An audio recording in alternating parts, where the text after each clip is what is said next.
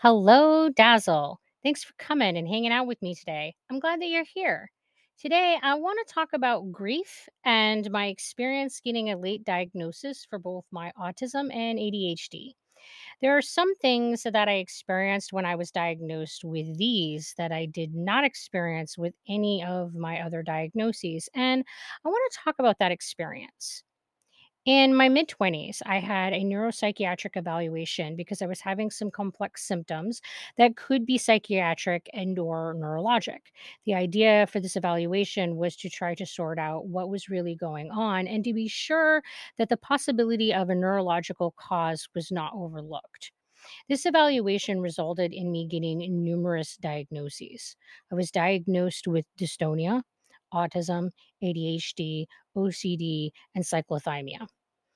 The OCD was the only diagnosis that I already had prior to that evaluation.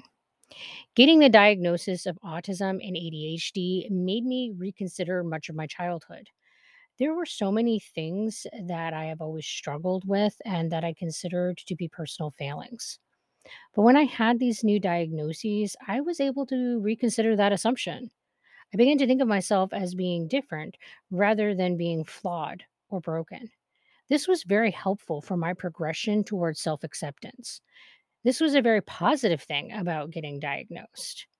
But there was also another effect that these diagnoses had on me.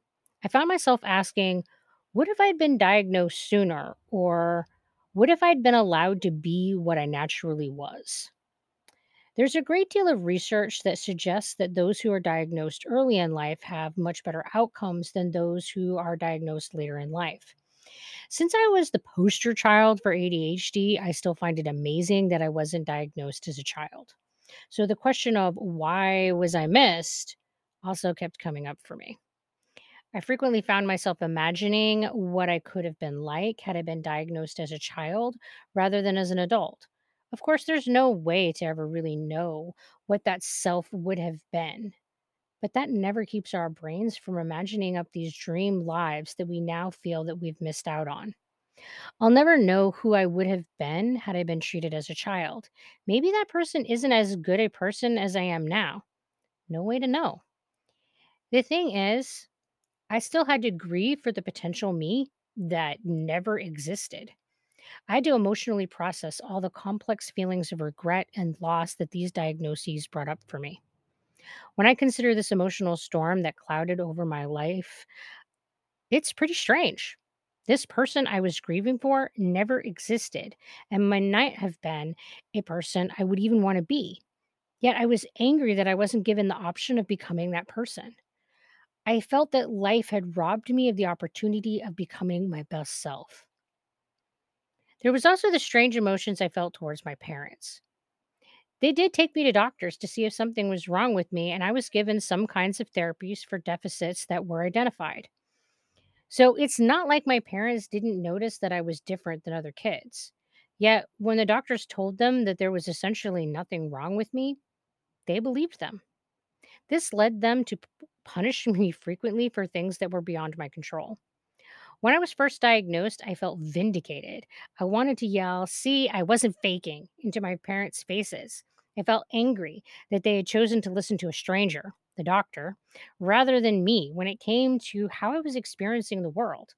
I spent much of my childhood being angry at my parents, though, so this wasn't a new emotion for me to feel towards them. However, there was also this logical part of my brain that asked, what would I have done? Truth of the matter is that I don't know. No one ever told me that my child was normal while my child was telling me that she wasn't. Had that happened to me, would I have believed her or would I have believed the person who is supposed to be an expert?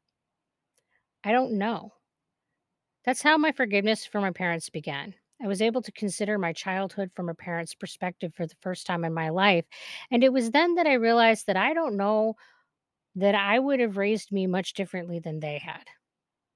Somehow, being able to forgive my parents for not seeing me for what I am was the first step towards me also being able to let go of this idea of having been robbed of my potential to become something more than I currently am.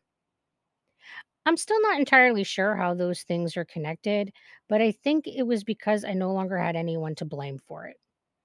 I think this is the first time in my life that I decided that sometimes shit just happens and it doesn't need to be someone's fault because it wasn't anyone's fault. It wasn't theft. It was just something that happened to me. Well, that's about it for my rambling today. Thanks for coming and spending some time with me. If you like what you if you like the post, click on the like button. It really does help. Until we talk again, you guys be sure to take care of yourselves. Bye.